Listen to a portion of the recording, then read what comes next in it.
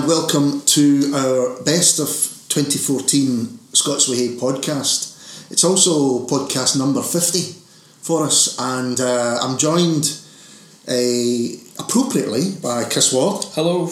And Ian is here as well, as always. Hello. And because we three started this we did. 3 years ago in the summer. First episode. Exactly. So I think it's quite nice that it's the three of us here for number 50. So how this is going to work is, unfortunately, we would hope to be joined by Scots Way Hey's Dr. Books, as we like to call him, Ronnie Young. But he can't make it. He sends his apologies, and he has also sent his yearly Falkirk missive. We're going to start off with that, and then just kind of see where that takes us, and by the end we'll probably be scrapping on the floor.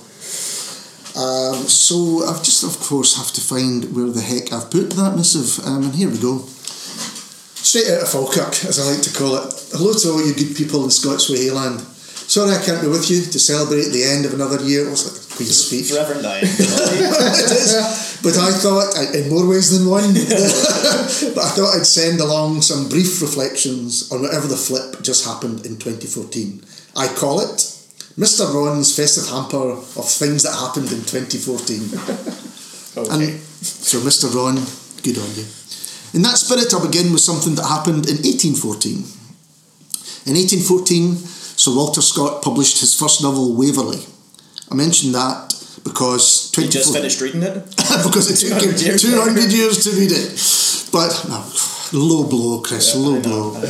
I mentioned this because 2014 was, of course, the 200th anniversary of its publication. No flies on Ronnie's arithmetic there. Yeah. And because you've read it and might therefore be able to say something about it, the historical novel, and indeed the place of Scotland within Britain. I think he's asking too much of us there. A little bit. in this podcast, but I like his ambition. It was 200 Years of Waverley. You have read Waverley, have you? I have, yes. You were forced to read it? Forced to, yeah. That was one of the opening songs. I always remember a Scottish literature degree. Yeah. I always remember being told by one of our lecturers that it was like taking a long hot bath. Bathing in Waverley, and I thought that's really strange. I remember being told by I did feel wrinkly once I finished it. Yeah, being told by I think a tutor rather than a lecturer to skip the first 6 chapters. that was their tip for getting into Waverley. Is just skip the first 6 chapters. Nothing happens. I could say no. I'm not going to say what I could say, but I'm a bit of a Scott fan. I have to say. We've spoken about this previously. I got more into Scott the more I read of Scott. Like I liked Waverley. It was kind of like okay, I appreciate it for what it is. But yeah, no, as I went it's on, a debut novel. Yeah. But then no, it was one of those things. As you go through, every year it's like one more of them. So we had Old Mortality and Heart of Midlothian as well. And Heart of Midlothian I loved. By the time I built up enough of a resistance, yeah. Like I was trying to grope around for a better euphemism there for it, but no, if we're just going to say it, then yeah, a bit of resistance to Scott. Yeah, no, but Heart of Midlothian is I absolutely love. Yeah, I agree. And I think it would have been interesting if Scott was about today to see what he would have made of political events this year, considering he always said his heart was in Scotland, but his head was kind of in Britain or Northern Britain or whatever Britain that he wanted to talk about. Back to Mr. Ron's Christmas hamper. Speaking of Scotland and Britain, I'm fairly certain something else of major significance happened in 2014, but I'll be damned if I can remember what it was. Besides a lingering feeling of exhilaration, I experienced flashbacks to the now inexplicable events of September. Events such as a bizarre love letter to Scotland from 200 assorted celebrities, which contained the weighty reflections of a think tank, composed in part of constitutional expert Mick Jagger, political analyst June Sarpong, Alan Titchmarsh, Kirsty Allsop, and Sting. June Sarpong. Around about the same time, National Collective brought a fresh and creative voice to Scottish and even British cultural and political life, for which they've just made the list's top 10 cultural moments in 2014. He scrolls down in anticipation. Anyway, whatever took place back in September all seemed a lot more captivating than the Commonwealth Games Glasgow 2014. The entirety of which I definitely managed to miss. Yeah, that makes 2 of us. Okay, it kind of makes 3 of us, but never mind. It was been really busy in the pubs. Shame really, because I also missed the opening ceremony, a controversial celebration of kitsch Scottishness, bedecked in extremely tasteful kilted uniforms. And Ronnie has sent us a lovely picture which we'll use, of the what colour would you say that was? I would say aqua? That's aqua. Cyan. I would say seaweed blue. Seaweed blue, lovely. Well, I'm sure you all know what he's talking about. Odd happenings in Glasgow continued in the medium of film with Under the Skin, starring Scarlett Johansson, and adapted from the novel by Michael Faber. To me, Jonathan Glazer's portrayal of the hereditary main character stalking around Scotland seemed like too many set pieces that never quite came together as a complete narrative. Hold yourself. That said, the film did succeed in taking something as familiar as everyday life in Glasgow and making it appear eerily unfamiliar, a kind of vernacular representation of Freud's definition even of the uncanny. I think the vodka had kicked in by this point. Film leads me to the siren call of Scottish music. It had definitely kicked in by this point. Like a horny Glaswegian stumbling into a dark pool of sexy alien love goo. And all across the city tonight, there'll be people doing exactly that. Much that, yeah. Anyway, much could be mentioned here, including a Mercury Music Prize winner from Edinburgh's Young Fathers. But two crossovers between music and film perhaps deserve attention. Firstly, King Creosote's soundtrack to the film From Scotland with Love. Secondly, the musical God Help the Girl, the directorial debut of Belle and Sebastian's King of Twee, Stuart Murdoch. And on that whimsical note, I'll leave you gentlemen and you listeners to chew on the rest of the leftovers of the year that was. Until 2015, wishing you all the very best. The Reverend Ronnie Young. He's some man. He's some man. It's fantastic. But that's good, because I think it leads us into a discussion of certainly the two films that he mentions. Yes. So let's start with Under the Skin. Okay. Chris, your thoughts? I was really blown away by Under the Skin. I think it was great. I think it's both of them actually, both Under the Skin and God Help the Girl, I think were kind of in their way landmarks for Scottish film, I think, because they're two examples of things that I think I'd like to see more of from Scottish cinema, even though they're not strictly speaking. I mean, I know Under the Skin is like filmed in Glasgow and everything, but it's not strictly speaking a wholly Scottish creative team. Jonathan Glazer's English, Scarlett Johansson's American. It's kind of an international production, but I think it really shows off the cinematic potential of Glasgow and Scotland in a way that's palatable to an international audience, but doesn't water anything down. I think one of my favourite line deliveries of the year is Scarlett Johansson driving her van through the hordes of Celtic supporters and hearing one of them off camera shout "fuck you, you prick," which was great. Just guys caught on hidden camera going, giving directions to the M8. Do you know where the big Tesco is? That kind of thing. And I thought that was great to see that put on film and not be deemed too alienating, no pun intended, for the for an international audience. And it's also something that's completely new and taking a chance. Just formally and visually and thematically, a lot of the stuff that it did was. It wasn't like, well, this is good for a Scottish film. It's like, this is a good film. This is turning up on people all over the world's, best of list, which is a massive thing for a Scottish film, I think. And with God Help the Girl, it's a musical. It's an original musical, which is a big enough thing for 2014. But for an original musical to be, set in Glasgow, I thought was a big deal as well. And it was a way of kind of getting away from the stereotypes of Glasgow on film, which has, for better or worse, kind of stagnated into like social realism. Your Ken Loaches, your Peter Mullins, I think, in a lot of ways. And it was both of them were ways of looking at the city that I think opened it up to like the famous passage from Lanark about nobody ever imagines living here because nobody imagines it in art. I think these were two really good examples of the city being reimagined in art in ways that it hadn't really been seen before on screen. I agree with you about Under the Skin. I think it was a masterpiece. I think it was and one of those odd films where you come away and you look at the world outside slightly different than you did when you went in, and you look at the people slightly differently from when you went in, and that stays with you for some time. I'll talk about God Help the Girl later, because I don't think I'm quite as big a fan of it as you are, but it was astonishing to see a recognisable Glasgow, and as one that has been portrayed elsewhere, kind of manipulated in this way to be a kind of alien landscape. Yeah. And actually, she's the alien in it, but she's the identifiable figure, or at least becomes the identifiable figure, and it's all the other folk that she meets that become strange to us. Is that, you think that's fair? Yeah, I absolutely do think that's fair, and there's so much going on with it as well. I mean, obviously I think I saw a few reviews that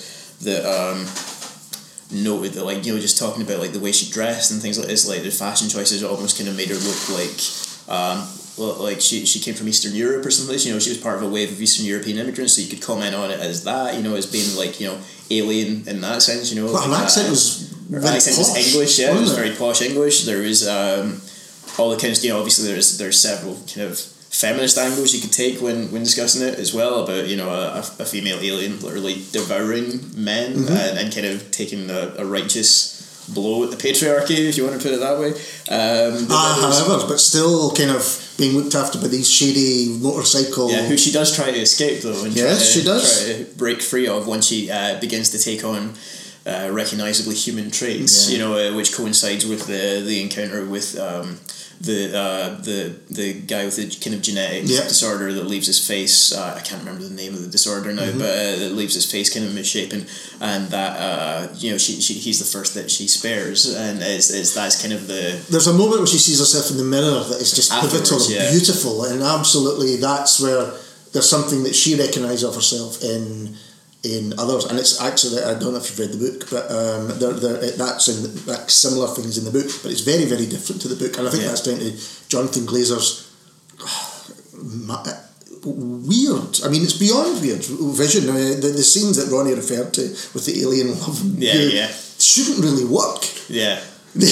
But they really do. They really do, and like they are really like a black sense of humour through it as well. I mean, absolutely. The scene there's three scenes with that goo. There's the first one that lets you see kind of how it functions with the first guy that she picks up, who I think confused a lot of people not from Glasgow with the fact that he is a Hibs supporter. He has a Hibs strip on. A lot of people are like, so is it Glasgow or Edinburgh? You know, from people who aren't familiar with the city. I think sometimes we obsess over these things a bit too much in general. But anyway, the second one is Paul Brannigan, who's in the Angels Share, Ken Loach film, and he's dancing as he goes down because he meets her in a club. And the third one is the guy we were talking about with the kind of the facial the genetic condition that she ends up sparing.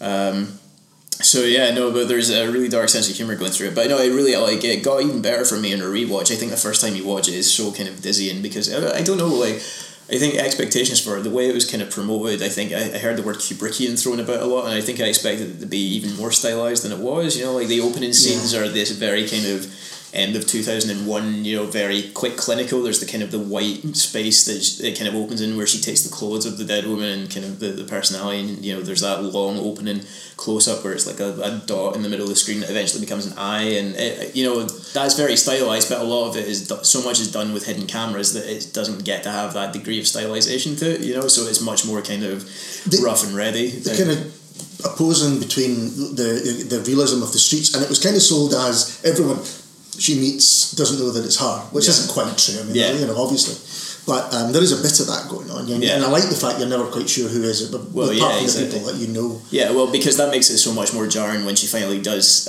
take someone to the black goo, because so far up to that point it has just been guys that she's been passing by on the street, and so there's no indication when it first happens that the first guy she takes back and kills is an actor, and so there's that kind of that slight disconnect of you're like, was he in on this? Was this, and then obviously he was once it gets to the point where like special effects would have had to take over. But it's really cool how it's done, and it almost functions. But that said, like, it's so outlandish, but it does almost function as a documentary as well, just because it captures Glasgow at a specific time and place. You know, I mean, you can identify the time that happens. There's posters up for gigs and stuff that I remember either going to or like thinking about going to or getting tickets for. You know, and so you can pinpoint the exact couple of months that happened in Glasgow that it was filmed, and the you talk about it kind of disorientating, and that's everything about it. The music, the kind of opening scenes where you think, what am I looking? Michael Levy music from Mikachu and the Shapes is amazing. It's one of the best soundtracks of the year. It's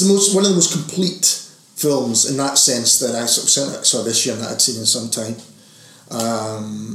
and everyone in it. Ronnie, I think, said it was just one set piece after another, I don't know, I hadn't thought about that. I suppose you could say that, but then you can say that about a lot of films, I think. I think it coheres a lot better with the second viewing, as I say. I think I don't know a lot more out of it on a rewatch, but certainly it went even higher in my estimations after a rewatch, because, as I say, you're so kind of dazzled by it first time round, or so kind of disorientated by it, not sure what's going on, not sure where it's going, and knowing where it ultimately ends up, and knowing that moment, like with the mirror in particular, is the kind of the pivotal moment in the change, and being able to see, you know, what happens after that point and what happens before, and the move from like city to country, and you know, and it's a series of relationships, a series of meetings. Perhaps that's the best way of doing it. I mean, at the beginning, when that fantastic scene where she's coming down, I think it's St Enoch's, but certainly it's down Buchanan Galleries. Buchanan Galleries, and you know, it just.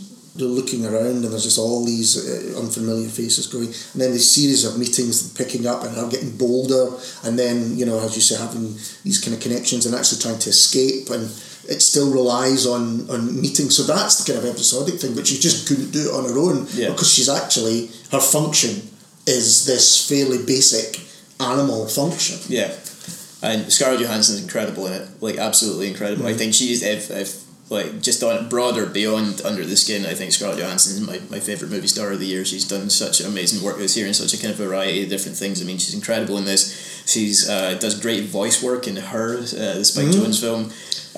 Well, as I say, it's a voice. She's become a really good alien. Yeah. She's also in Luc Besson's Lucy, which is one of my favourite kind of. I don't know if it's a blockbuster. It's a bit too weird to be a blockbuster, and a little bit kind of too.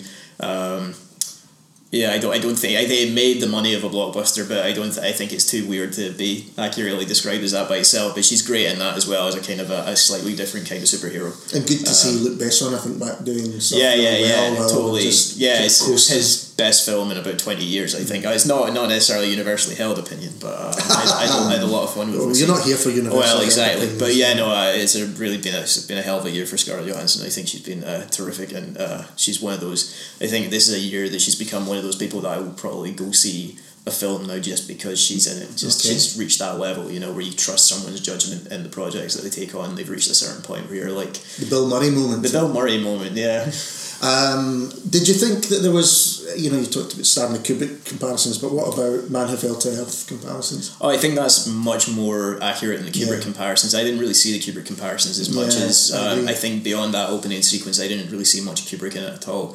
I think Man Who Fell to Earth certainly similar themes, no, they dealt with in a slightly different way than Man Who Fell to Earth. I think Man Who Fell to Earth is much more stylized and much more oblique, actually. I think for all his kind of its initial difficulty, I think Under the Skin's a lot more accessible than Man Who Fell to Earth. And in Man Who Fell to Earth, I suppose, no doubt that Bowie's the alien, whereas in this, as I say, it's everyone else. Yeah, but equally, I think equally iconic as a look to Bowie, and that with her in her black wig and her leopard skin print and everything else. You know, they're both really striking looking aliens. Well, it was, you know, if we are to talk about such a thing, it was my film of the year, I think, absolutely. Now, so let's talk about God Help the Girl. Yeah. It is a musical. It is a musical, yeah. And it's set in the West End of Glasgow. It's Stuart Murdoch's debut. It's much talked about for years and years. I think the album came out 5 years ago. Yeah, exactly. 2009. And it's great. I mean, it's a great collection of songs, I think. For me, God Help the Girl looked amazing. And like you said, it showed a part of Glasgow that often is not seen on film. There were problems I had with it. I think I've mentioned elsewhere the scene where they're canoeing down the canal or down the river, and their kind of things are thrown at them by generic Neds on the bank, and there's a mention of, you know, this is a city full of Neds, it's run by Neds, and, you know, we only are allowed to live here. And I thought that was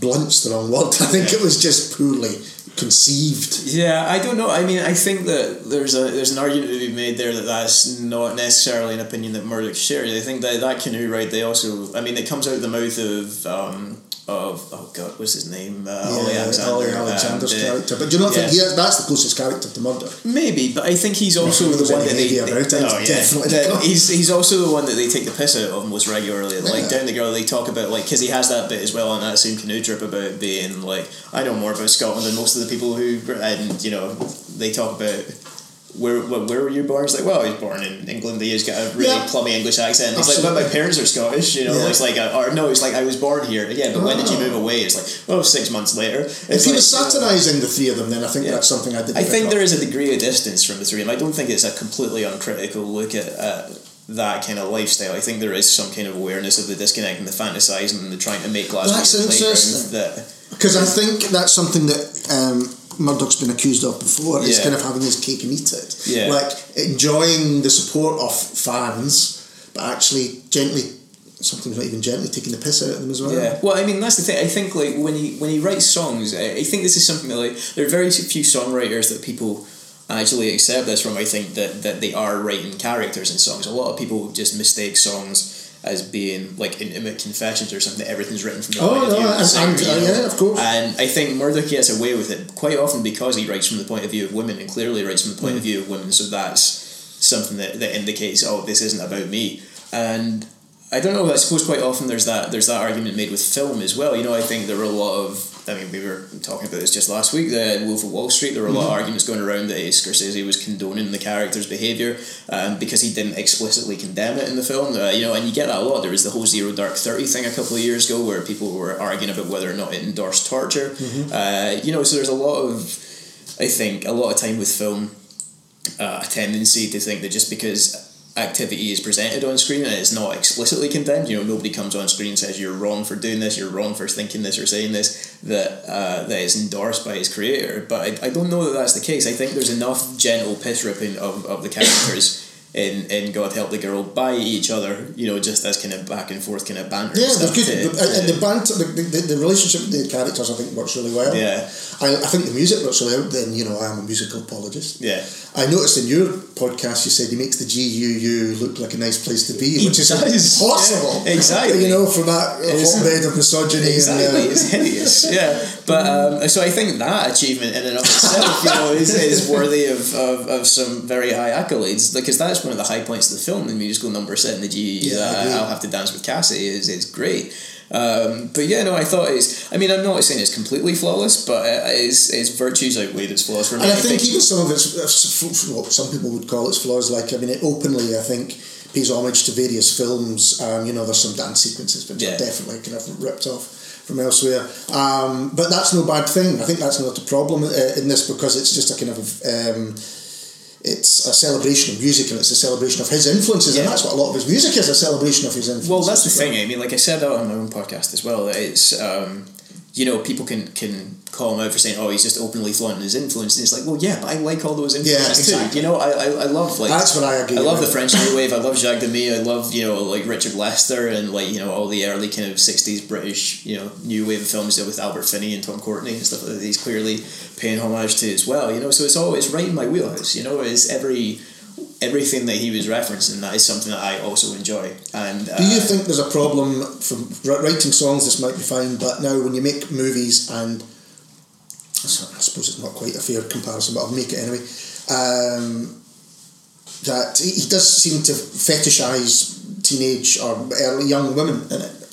I mean, I don't know if fetishize is the right word. I think he's fascinated with that period of life. I think that is because that's what he kind of remembers fondly, or I think it's just because it's quite a fertile time for, you know, for drama, because everything's heightened. You know, everything's melodramatic at that point, especially I think with young women. I think like, you know, young women in particular are you know, especially open at that stage, and like I think guys tend to kind of, you know, bunch it up a little bit more and not really, you know, be as you know, forthcoming. But when you have, like, you know, a group like he has in God Help the Girl, he's able to, you know, it feels more natural from the burst into song, I think, because everything's quite heightened anyway. The emotions are heightened to begin with anyway, and every tiny drama seems like something that can consume the world, you know. And so I think it makes sense from that point of view for a musical, and I think it makes sense for the kind of music he writes too.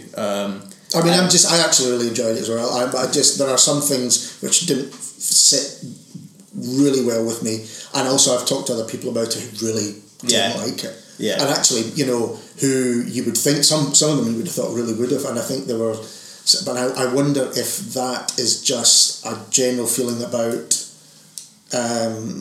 Stuart Murdoch making movies instead of making... I'd like to see what he does next. I think there's a degree of cultural cringe to the way it's been received in Scotland. I think like a lot of, not necessarily like just reviews I've read, but reactions I've had from friends, reactions I've seen on Twitter, and other kind of negative reactions to it. I think there's a certain degree of like just projecting your own dislike of like the kind of people that it portrays. That kind of student-y West End type onto the characters, and I think it's like that's part of Glasgow life, and it's certainly part of Belle and Sebastian. Like, I don't know why you would go and see this film if you didn't. Well, exactly, yeah, but it's as much a part of Glasgow as anything that's in like any kind of Ken Loach film or indeed Under the Skin, and I think so. Yeah, it deserves to be documented, and whether or not you like. And as I said, go back thing. It looks beautiful. It's absolutely stunning. Well, yeah, just that opening sequence, like seeing Emily Browning kind of dance her way through Central Station and Buchanan Street and the Necropolis, like that, I was immediately on board with it. Yeah. It would have taken a lot, a lot to make me dislike it after that point. I mean, as I say, I can recognise that, that it's not the most propulsively plot-driven film, is that the characters are quite thin in places, but I think the performances carry it, the songs carry it, the songs are great. As I say, I'm always...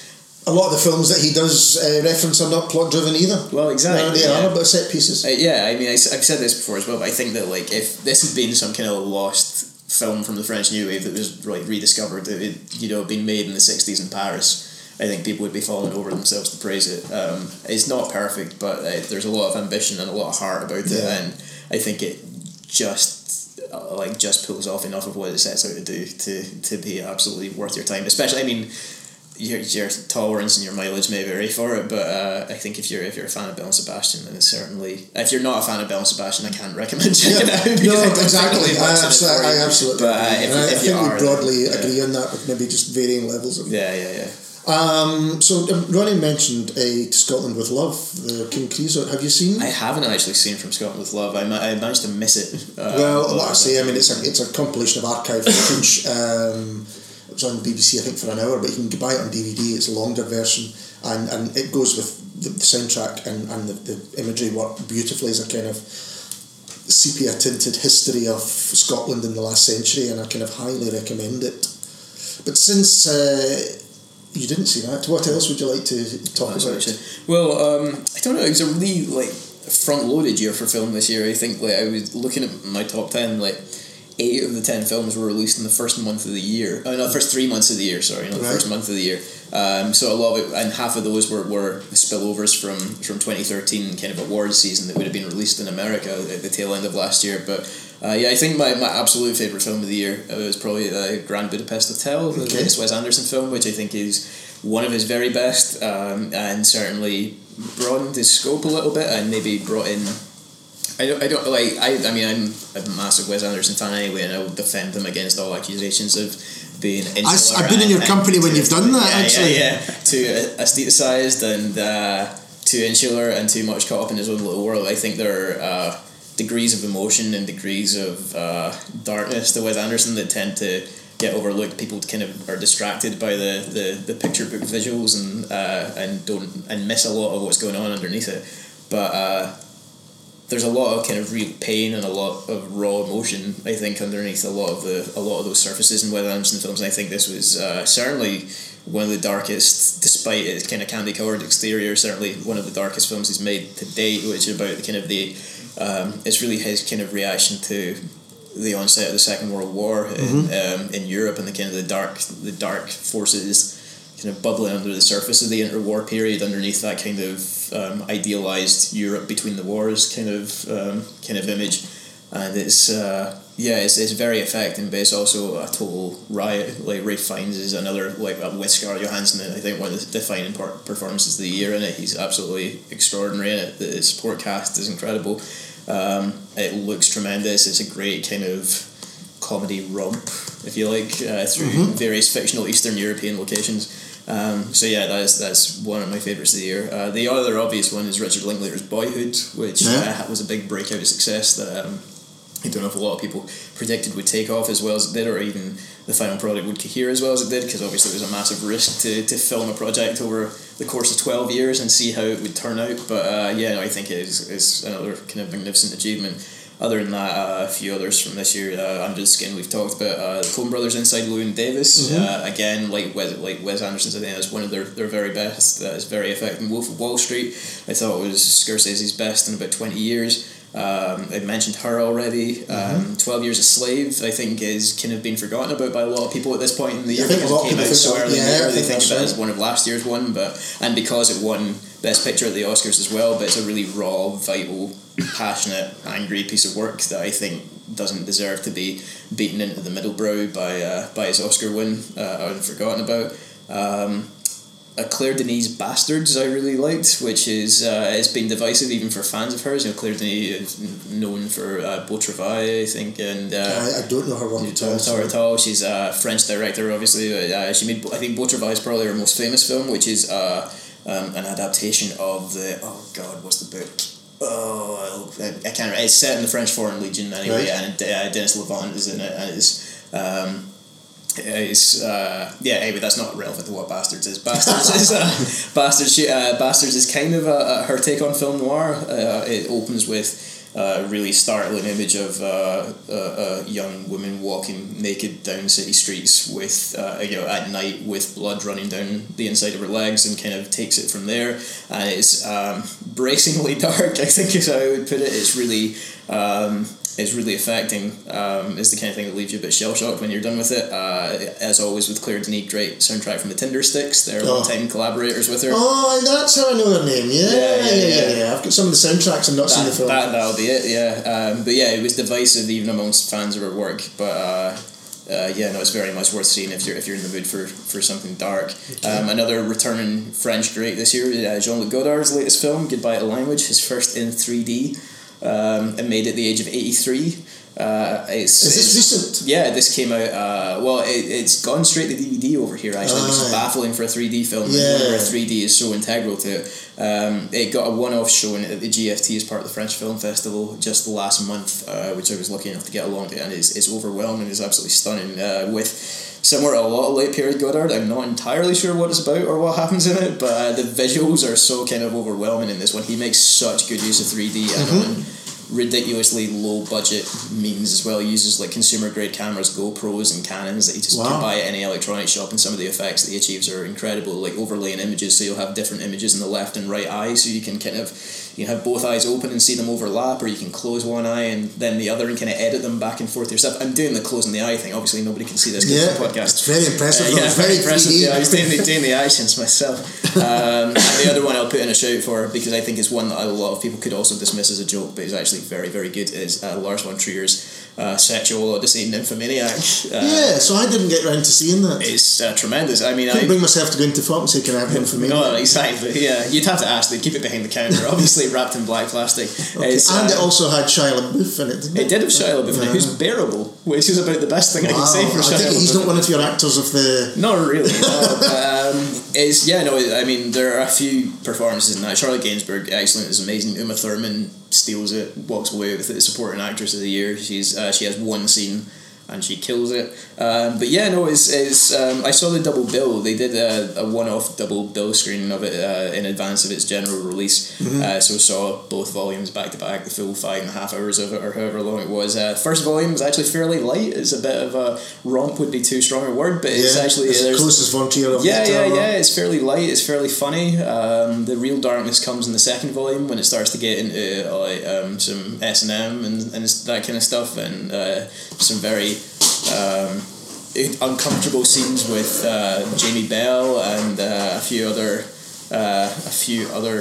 notable things that I won't spoil. But yeah, no. Well, you just don't want to talk about it. I know we're explicit, but for goodness sake. The cast is great in that. Again, you have like Stellan Skarsgård's in it, Willem Dafoe's in it. I saw the facial posters for one of the better ones. Yeah. No, it lives up to that. I mean, I people might know from previous podcasts I'm firmly on board with Von Trier anyway, so I think this is probably a a similar thing to God Help the Girl and Wes Anderson. It's like, if you're not already on board, I don't think this is going to convert you. But I'd say Lars von Trier doing God Help the Girl is very different. Well, he tried that already and ended up making Dancer in the Dark, which did go very different. Nobody was hung at the end of God Help the Girl. More's the pity, some might say. But in Nymphomaniac, it's almost like the Von Trier mega mix. It's everything that like Von Trier does well in one film. It take the Von Trierisms. Yeah, exactly, absolutely. But it's not just a retread of his past work either. I think it rounds off his past couple. It rounds off Antichrist and Melancholia very well. His trilogy of depression, if you want to call it that. It's a startling piece of work, and I can recommend. I think Trilogy of Depression was a Cradle of Filth album. Yeah. There's a couple of things. Did you see Starred Up?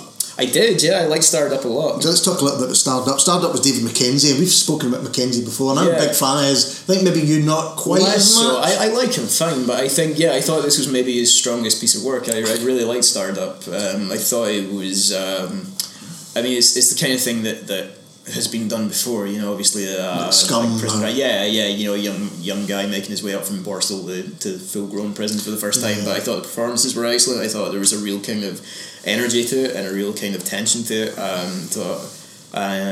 You should say the setup is, I've heard for people who haven't seen it, it's set in a prison. This young guy, Jack O'Connell, who's becoming a bit of a star. Yeah, he's excellent in it. I mean, he looks like a coiled spring in it. It's terrifying to see that on screen, where you think you can feel it's like Ray Winston in Scum. You think, this guy could explode at any moment. And it's such a physical performance. And he's too young to be there, but he's too nuts to be anywhere else. So they kind of put him into this thing, and it's almost, I presume, deliberately quite stagey, because it's set. There's 3 levels of the prison. He's in the bottom level. Turns out his dad, played equally amazingly by Ben Mendelsohn, who now there's an actor I would go and see him in anything. He's incredible. It's at the top, and it turns out he's in a relationship with another one of the prisoners, and O'Connell's character has just got this anger that he doesn't know how to deal with, and there's not much more to it than that. Just how he manages to, even at the end, you're not sure anything's really resolved. But it's about institutionalised violence. It's also about how you break people out of that. It could have been very worthy. It manages to avoid that, I think. It's very compelling. Like, it's got a real energy to it that I think avoids any of that kind of sermonising or moralising. It kind of presents things in a fairly uncomplicated manner and just lets you take what you will from it. I thought it was maybe Mackenzie's best, certainly his best since Howlin' Full. I think it might be his best. I really do. I think he certainly gets, he always gets really good performances out of his actors, but here he gets just, astonishing performances. I don't know whether that's down to them, because as I say, Ben Mendelsohn, is amazing in anything. Maybe apart from early Neighbours or whatever he was in back then. But and Jack O'Connell, who's now looks as though his star is definitely on the rise, and who was in, I don't know if you ever saw Eden Lake. I did see Eden Lake, where he terrorised Michael Fassbender. He terrorises Michael Fassbender, and it takes someone, as a teenager, and it takes someone to do that. I think it was a great film, and really different, again, a bit like Under the Skin, for different reasons. Not the easiest of watches, but well worth seeing and checking out. Something which I haven't yet seen is Edwyn Collins' The Possibilities Are Endless. I haven't either. I have it on order for my Christmas, so we'll maybe review that sometime next year.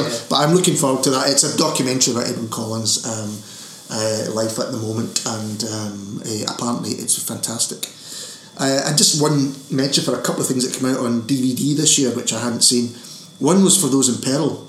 Have you seen For Those in Peril? I haven't seen For Those in Peril. I've heard very good things about it. It's fantastic. Very kind of magical realist, set up in the north of Scotland in a fishing community. 2 brothers, one dies and the other can't deal with it. And anyway, it's really worth checking out.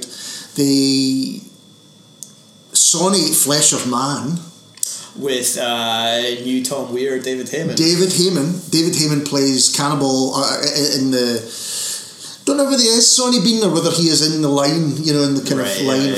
But if you like any kind of horror, proper old school, scary, not quite loud, but really guts and gore and that kind of stuff, a bit like early Peter Jackson or that kind of thing. You can't take it too seriously. It was perfect for that. Okay. Really good fun. I thought it was great.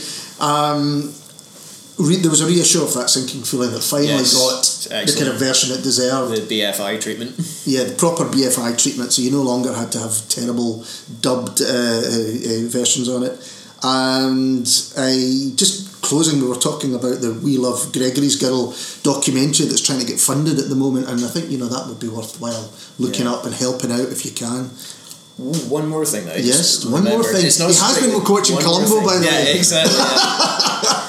But before I go, let me put on my raincoat and talk about, it's not a strictly film, but the one-off screening at the GFT of Your Cheating Heart, John Byrne's Your Cheating Heart. Oh, yes, which Ali unfortunately had to miss. But they showed all 6 hours or whatever it is of Your Cheating Heart over the course of a Sunday afternoon at the end of August, and it was tremendous. I'd never seen it because it's still completely unavailable on DVD because I think rights to the music or something like that. Something like that, yeah. But, which is what kept Tutti Frutti off DVD for so long. But I really hope that it eventually makes its way out there because it deserves a far bigger audience than it presumably has managed to find in its years languishing in the BBC vault. It's fantastic. It's some great country music in it. It's got early performances from Frank Fraser Boyle, that's the character's name.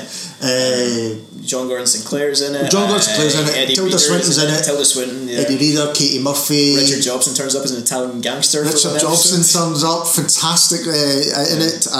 There's a character called Tamara McCaskill, which is lots of proper country western stars are in it. There's it's just fantastic. It's a fantastic 6 hours, and hopefully it will eventually be put out. It's almost too ambitious. I think it almost trips itself up in the final episode because there's so many plot threads that it has left to resolve. That it has a lot of plot to get through. It has got a lot. The final episode does fall apart a bit. I think there's no doubt about that. I think even more ambitious than Tutti Frutti. Tutti Frutti seems positively small scale compared to I think some of the stuff that he tries to pull off in Your Cheating Heart. It's certainly my favourite film noir western musical set in Glasgow.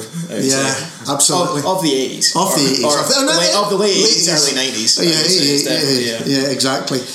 Ken Stott was who I was trying to remember. Ken Stott is in it as a fishmonger stroke drug dealer. Yes. And he is brilliant. I think we'll take a little break here and grab a bottle of beer or whatever, and we'll be back with you talking about books in just a minute. Cheers.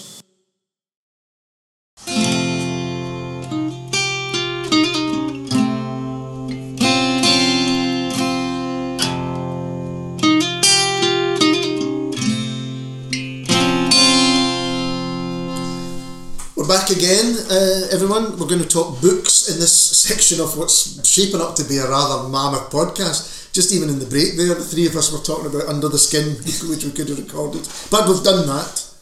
I'm going to start talking about some non-fiction books that came out this year, some of which we spoke to the people involved on our earlier podcasts. One was 21 Revolutions, which was put together by the Glasgow Women's Library out in Bridgeton, I forgot there, who we spoke to Adele from there and who was one of our best podcasts. I think it was fantastic.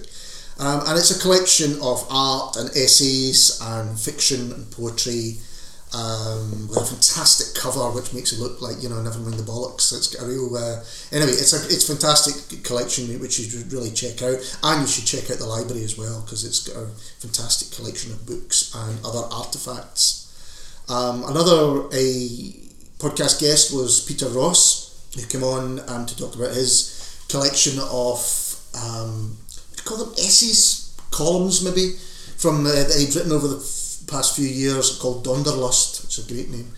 And Peter talked to us about the little snippets of Scottish life that are not easily recognised or are often hidden, whether it's S&N clubs or gay pubs or geese migrating geese, or murmuration or all sorts of things. It's a terrific read for anyone. Other musical non-fiction books, there was Zoe Howe's Barbed Wire Kisses, which was a biography of the Jesus and Mary chain, which I can highly recommend. She did that great thing of not making... There was a nice balance between reported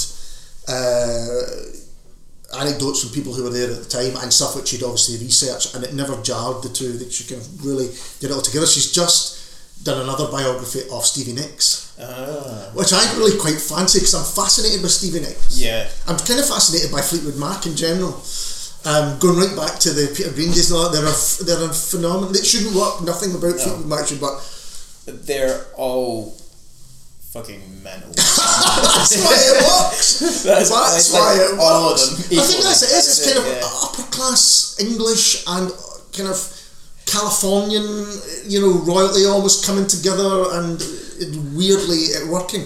Anyway, that's for a different conversation. But anyway, I highly recommend the Jesus and Mary Chain book, Barbara Kisses.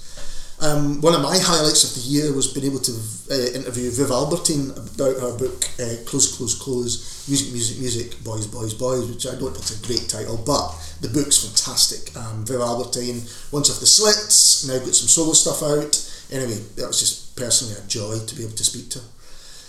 And Simon Reynolds, I think it's Simon Reynolds, had a book out, Simply Thrilled, which is his kind of look at Postcard Records. A lot of Postcard Records stuff this year with the film, the Edwyn Collins film, and new album from Edwyn Collins, and later going to talk about Roddy Frame. But it's a good read too.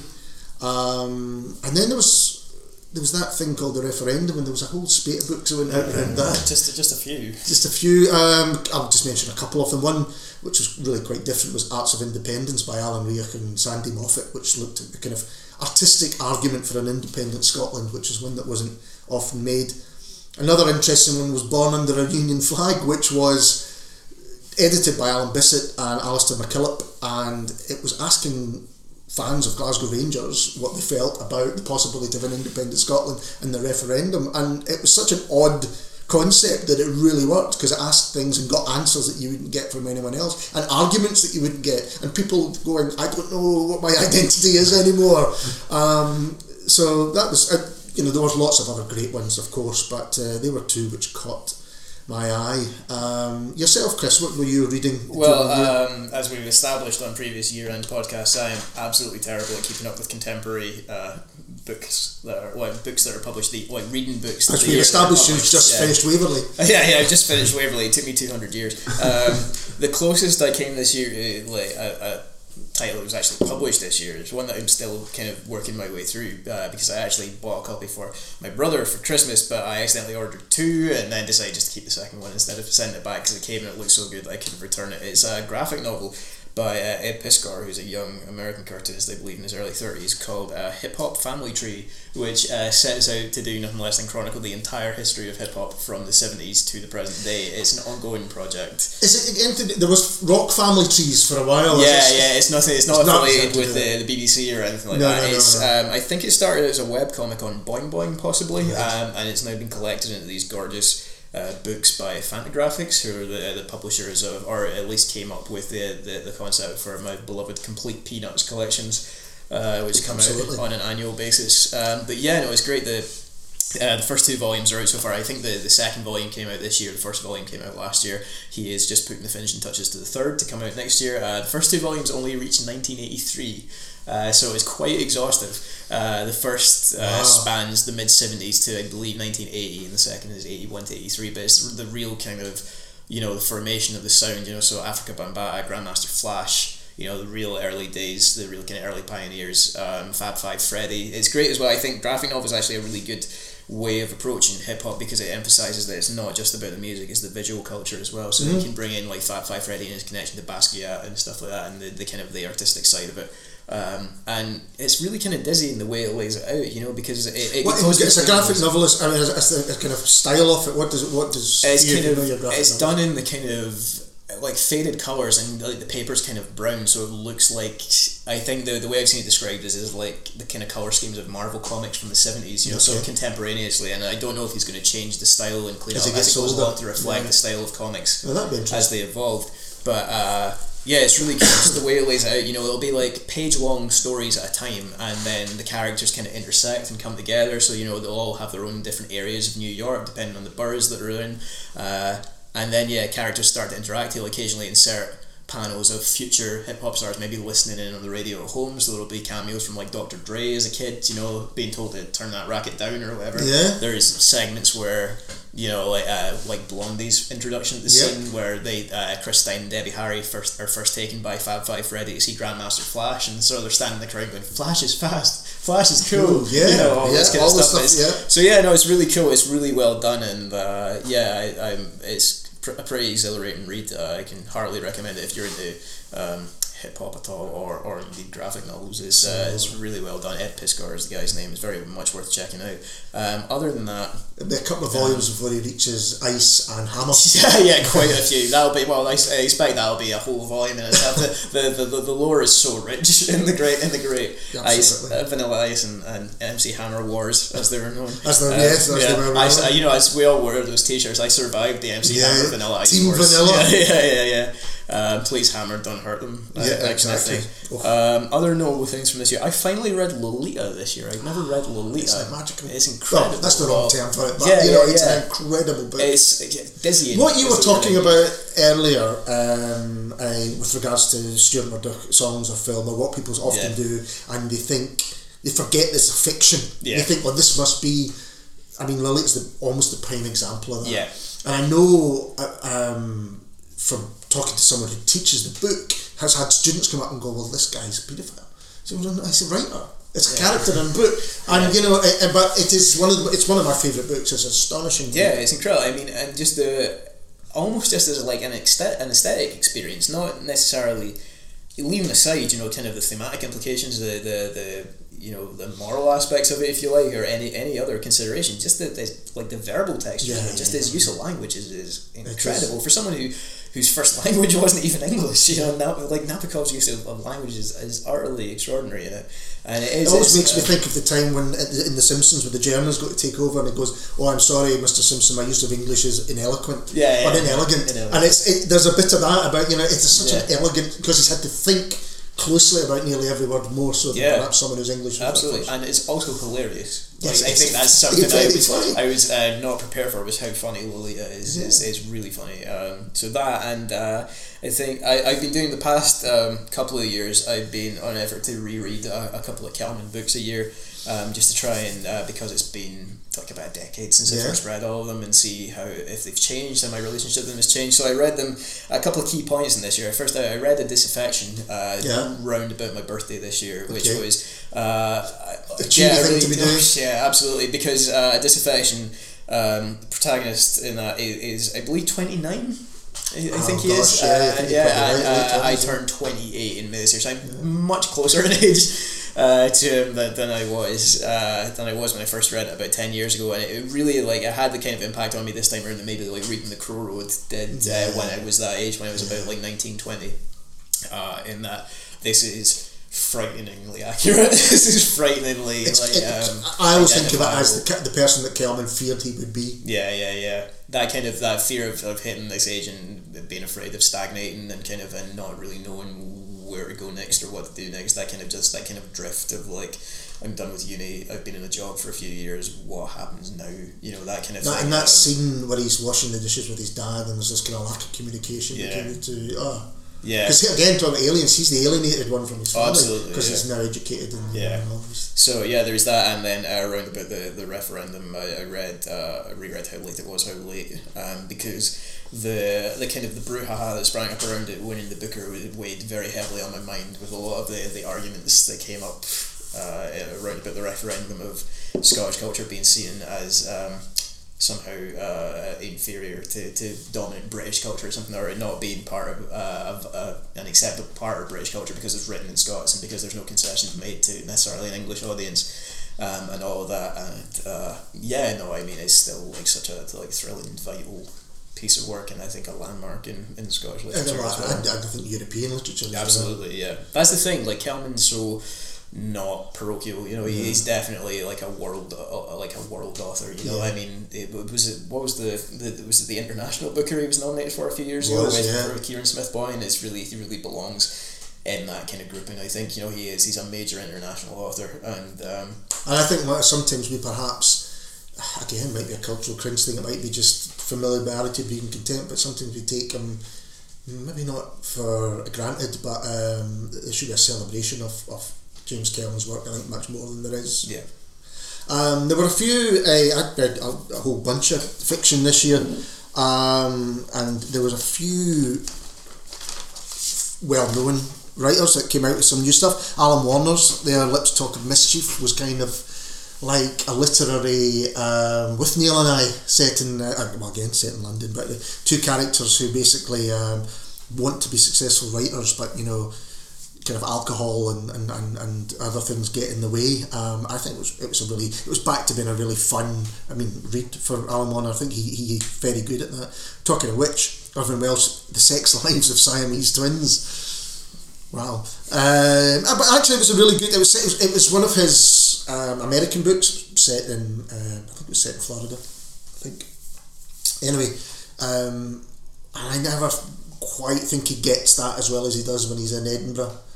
But this was fine. That's really damning with faint praise. He would hate that. But it wasn't one of his best books. It certainly didn't live up to Skag Boys. But it's a good. If you like Irvine Welsh, you probably read it anyway. Louise Welsh's new novel, the first part of a trilogy, A Lovely Way to Burn, which I can highly recommend. Doug Johnson, Deadbeat, not quite as good as Gone Again, I would say, which is the previous one, but still very recognisable by Doug Johnson. Quick, great soundtrack to it. There's a great thing where he goes back and finds one of the characters finds kind of diary entries about gigs that her parents had met and been to, and it's some of the best, most famous Scottish gigs in the 90s, in Nirvana and Edinburgh and Teenage Fan Club at the Barras and all that kind of thing. Dilys Rose's Pelmanism was a very fine book, and some of one of the best, which I'll talk about, and again, he was a podcast guest, was Ron Buckland's Ghost Moon. Bound to no one in my admiration for Ron Buckland, and this is just heartbreaking, but again, never overly sentimental, about growing old and memory and family and struggle and society's expectations. A young woman pregnant who doesn't know the father in the 40s in Presbyterian Edinburgh, is not an easy life ahead, but he manages to create this kind of magical, heroic character of Maggie who grows through it. Another great Scottish writer, Ali Smith's How to Be Both, was my book of the year, for having such a thing, as I keep saying. And I think, we often overly play this idea of dualism in Scotland. I think you'll agree, the Jekyll and Hyde and all that stuff. Caledonian antithesis. I wasn't going to mention that. But I also think we now sometimes overplaying it. And, it's not just Scotland, there's a lot of places where there is a doubling or a split personality, or whatever you want to call it. Anyway, it's one of the cleverest books you'll ever read. It's just, she's such a craftsperson as a writer. Other books to mention, there was a lot of good, if not newish writers. Nina Delamere's Layla, it's a terrific book, came out at the beginning of the year. Chu Sai Tai's The Mouse Deer Kingdom. It felt to me like I've forgotten the name of the Passage to India. I don't know if you've ever had to read Passage to India. I've seen the film. What it did was, it made you kind of uncomfortable in a culture that you weren't quite sure of, and took you there, and there was the heat and the sounds and the things that the people do, and then there was the Western culture kind of forcing its way into that and not really finding a fit. It's fantastic short story collections. Annalisa McIntosh's Any Other Mouth and Kirsty Logan's The Rental Heart are both highly recommended, and you can read reviews of them on the website if you're so minded. A.L. Kennedy had a short story collection, All the Rage. James Robertson did a really interesting thing, and I haven't read it yet, but I've got it to read again. 365 stories, which I'm guessing is a story for each day of the year. In fact, I know it is because I have opened it myself. But I always want to read James Robertson stuff. And there was some interesting collections of fiction. Freight published Out There, which is a collection of LGBT writing, which I again thoroughly recommend. There's some amazing stories in there. Again, you've got to be careful that you don't read too much into, it is fiction, but some of the tales that are told are just amazing. Yonder Awa, which was the publication that came out of the Empire Cafe. And we'll talk about the Empire Cafe a little bit later when we talk about our kind of events or things of the year. But there was a collection called Yonder Awa that came with it, which was a small collection. Was it mainly poetry? Mainly poetry, a couple of essays. Yeah, but it was beautiful. Oh yeah, it was really amazing. Beautifully done as well. It was, and then the selection and the breadth of voice in it was quite something as well. I really liked that little publication. It was, and it was free. They gave it away. Exactly. Unbelievable. I remember Louise and Jude remarking at the time that this was given away to people at it, and at the time I thought, that's great. It's a really nice thing to do. And now when I look at that and look back on it, I'm like, it's a keeper. It's really a real keeper of a time and place. I mean, although it's a giveaway, it's not a throwaway by any stretch. Exactly. And there's also a new compilation called In the Empty Places, which I just received, which is another great collection. Other things to check out would be Liam Murray Bell's The Busker. New books from writers like Nick Brooks, Ian Maloney. Craig A. Smith's The Mile was interesting because it was one of the few bits of fiction that dealt with the referendum, pre-referendum anyway. And that just because I don't know if people thought fiction wasn't the right place to deal with something so important, but it was really a really interesting read. I can see a lot of books about it forthcoming, a lot of fiction forthcoming about it in the next couple of years. I think now that the dust has settled on it, I can see a lot of people picking it as like a time and a place in which to very pointedly set their story. Possibly. Some of them. You think the dust has settled? Well, you know what I mean. Now the vote itself is out of the way. I think that there'll be a lot of some quite heavy-handed. I imagine there will be quite a few tales of divorce set around it. I imagine there will be quite a few domestic dramas that mirror it in none too subtle ways. But I do think it is a very fruitful. If it's done well, it could be good. It could be done really badly. I think there will be a lot of bad, but hopefully also some very good work that comes out of it. Yeah. So I basically just reeled off a whole load of books that I think you should read, but I thought it was a really good year for Scottish writing in particular Scottish fiction, I think, and a really nice mix of new writers and Well Kent. But I think we will move on now to music before we're here all night. Yeah.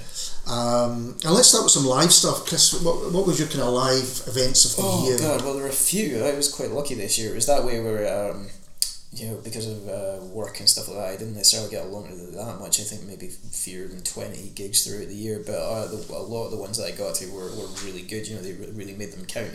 I saw Prince this year, which was incredible. So nobody can top that. Unless you were there, of course. Exactly. Yeah, it's it was. You're shaking your head like it seemed like a dream. It did almost. I mean, I went with my dad. We got my dad. Me and my brothers split the cost of a ticket for my dad for his birthday this year because. Prince announced it with, I believe, 3 weeks' notice that he was on the Hydro. He announced it on my birthday, which was nice present this year. And my dad's birthday is 3 weeks after mine, so he played the Hydro the day after my dad's birthday. So my brothers and I pitched in, got him a ticket. I got me a ticket as well, obviously. And I took my dad to see Prince, and it was just the bit that makes me think I might have dreamt it was that I saw my dad dance to Prince, which is just something I never ever thought I would see. That is the power of Prince. That is the power of Prince. He is a funky man. Yeah, but, his name is Prince, and he is funky. Yeah. But no, it was everything you'd expect from a Prince show. He looks amazing just now. He's got this wee afro thing going on. He was wearing kind of like an all-in-one caftan thing. He's a kind of alien character going through the theme of absolutely. But he played like 2/3 of the songs off of Purple Rain. He played like pretty much everything you'd expect. He played medleys. He at one point was like, "I got so many hits, we could be here all night." His band are really shit hot. He probably wasn't joking. Yeah. His band are really shit hot that he has just now, like Third Eye Girl, like kind of a power trio, they're so quite guitar heavy again. I think he basically picks the best female musicians he could find and said, right, you are now my band. Exactly, yeah, and nobody's going to turn him down, are they? But it was the first time he played Scotland in a long time, like maybe since the 90s, I think. And it was just incredible seeing him. He played for about 2.5 hours, and it was it's Prince live. It's just such a surreal experience being in the room with him. Just looking at him, like even if it's a hell of a room. Yeah, I know. Well, yeah, even if it is the Hydro, and you're like still maybe about 50 feet away from him, just knowing that that's Prince. That's the guy who bestrode the 80s. He did. And the one who survived the rain. He kept going, and is still fairly artistically vital and important, and someone who matters. I met people that went there who had, it was like a religious experience. They were just could not get over it, and days later were still kind of couldn't get over it, and I'm kicking myself. I never got a ticket. But one that we did go together that I want to mention that was in that same week was Aidan Moffat's one-off thing as part of the Commonwealth Cultural Programme Where You're Meant to Be. Oh yes, that's right. At the Barras, which was the Saturday before Prince. It was kind of his take on a traditional ceilidh, which meant just an evening of songs and stories, and not necessarily a dance. It was great. It was great. Like, the atmosphere was incredible. We're handing out free whiskey. We were. I believe you had mine as well. I did. Yeah. So I had a bro.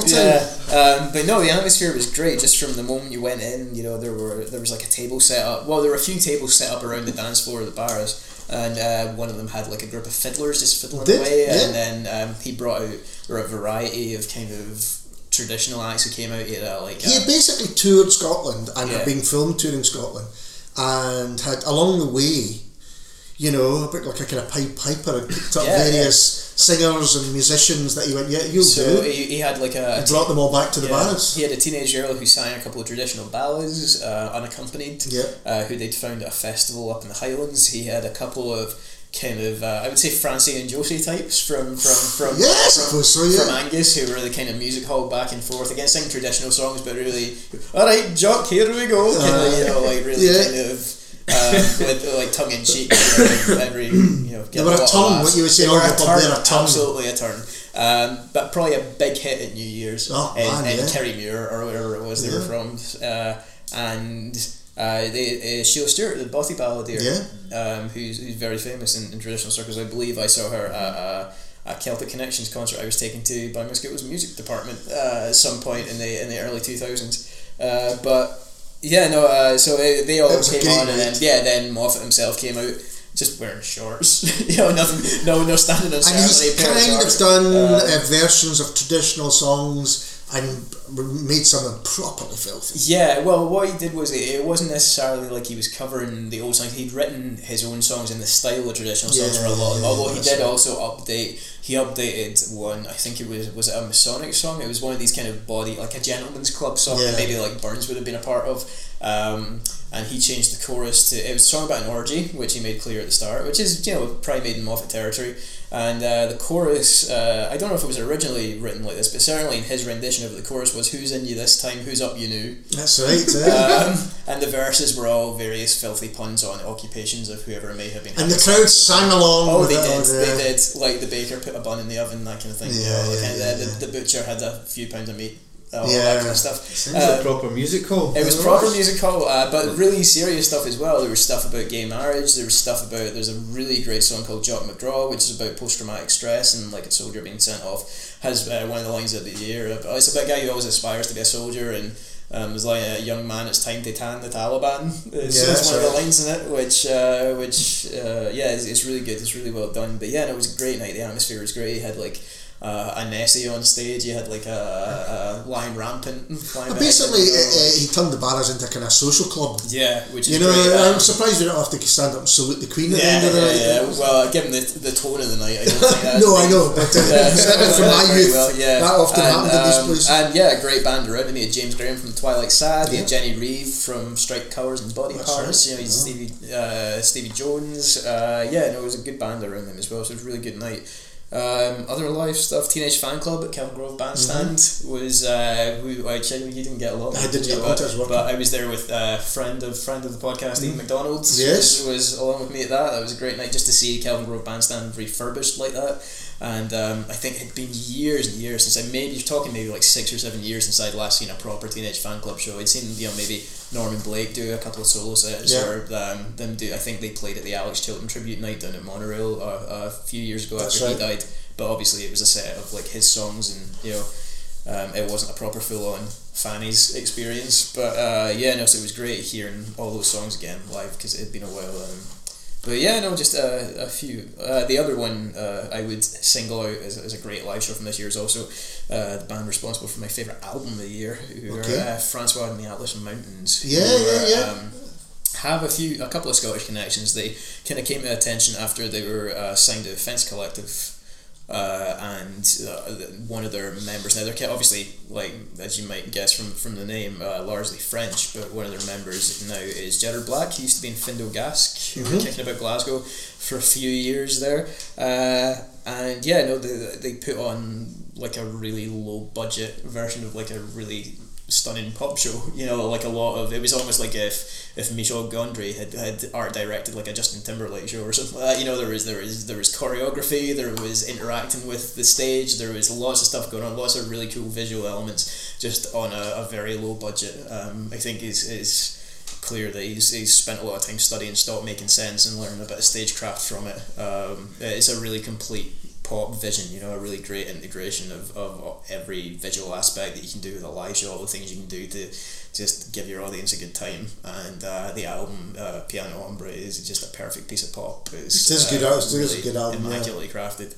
And there's a lot of good pop music this year, I think. A lot of good pop, yeah. My kind of on Prince moment, although it's not quite in the same level, but what kind of was for me was seeing Roddy Frame recently, who now has turned this into almost like an annual Christmas show at the concert hall, which is a wee bit of a shame because it's not perhaps the best venue to see him in. In fact, it's definitely not the best venue to see him in. However, if anyone can spark up a Glasgow crowd of a certain age, then Roddy Frame can do it. And they were a bit weary to begin with, not weary, but a bit tired, I think, and sitting down in the heat. But by the end, you forget, well, I don't forget, but some people forget how many great songs Roddy Frame has done. And his guitar playing, we talk about Prince's guitar playing being unexpected, and it is. When you see him, you kind of forget that he's this amazing guitar player. And it's the same with Roddy. Am I saying Roddy Frame is Scotland's Prince? Probably not. But there's similar skills and skills, similar pop sensibilities, I think, a huge range of influences, and he seems to master most of them. And it was just a fantastic night. Love Roddy Frame, and it's always a pleasure to see him play. He also brought an album called Seven Dials, which he just doesn't make bad records, in my opinion, and this was another great one. Some of it he does a track on it called Postcards, does a bit of looking back, but not in a kind of sentimental way, in a kind of quite interesting way. I also saw Aidan Moffat play a gig with Aaron Hubbard as part of I Write, which was a good two-hander to see. And going back to the Empire Cafe, Stanley Odd played a short set in the last night. Again, it's a kind of theme about people winning round audiences, because the folk were there to hear discussion on Scotland's place in empire and all of that fun and historical, and then a lot of them had wandered off to the bar, to be perfectly honest, and then Stanley Odd started up playing and really kind of got everyone back into their seats. And I'd like to see him in a different situation, and haven't heard his new stuff yet, apart from the stuff that he released kind of during the referendum. But what are your feelings on Mr. Odd? Hip hop aficionado. I really like what they're going for, but I don't know. I think the problem with a lot of Scottish hip hop is that it sacrifices kind of the musicality of hip hop, I think, for trying to cram in as many words as they can. I think there are people who do it better than others. Like I think Hector Berserker are actually really good. Who I saw open for De La Soul this year.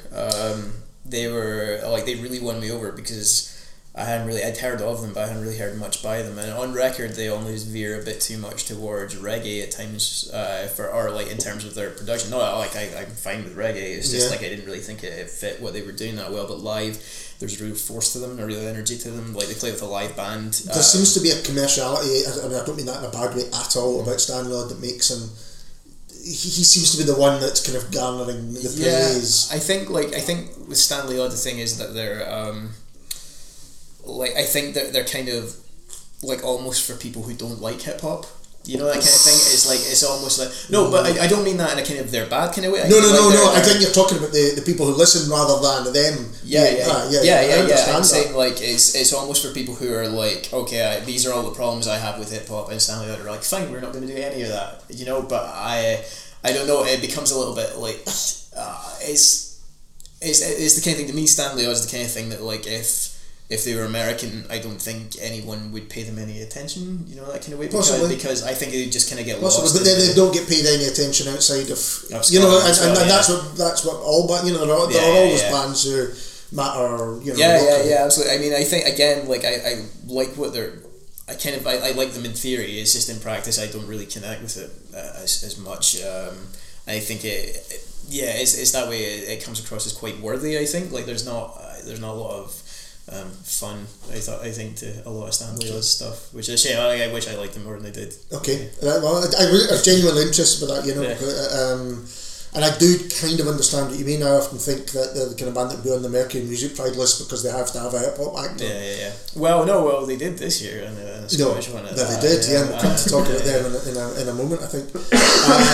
Other great live gigs was Lorraine McCauley in the Borderlands. I just love more and more every time I kind of get to see them or listen to them.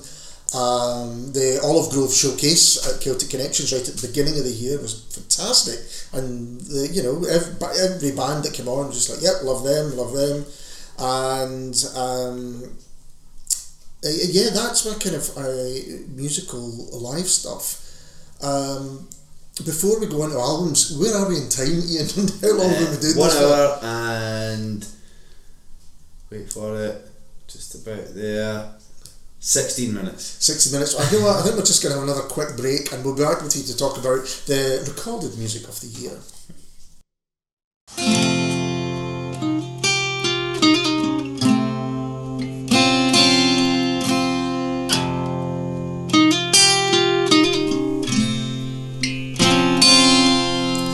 Hello everyone, we're back for part 3, which is unheard of. Once more. And this was supposed to be a brief chat, and you know, it's good that there's been lots of stuff this year, as we can tell, or we just can't shut up.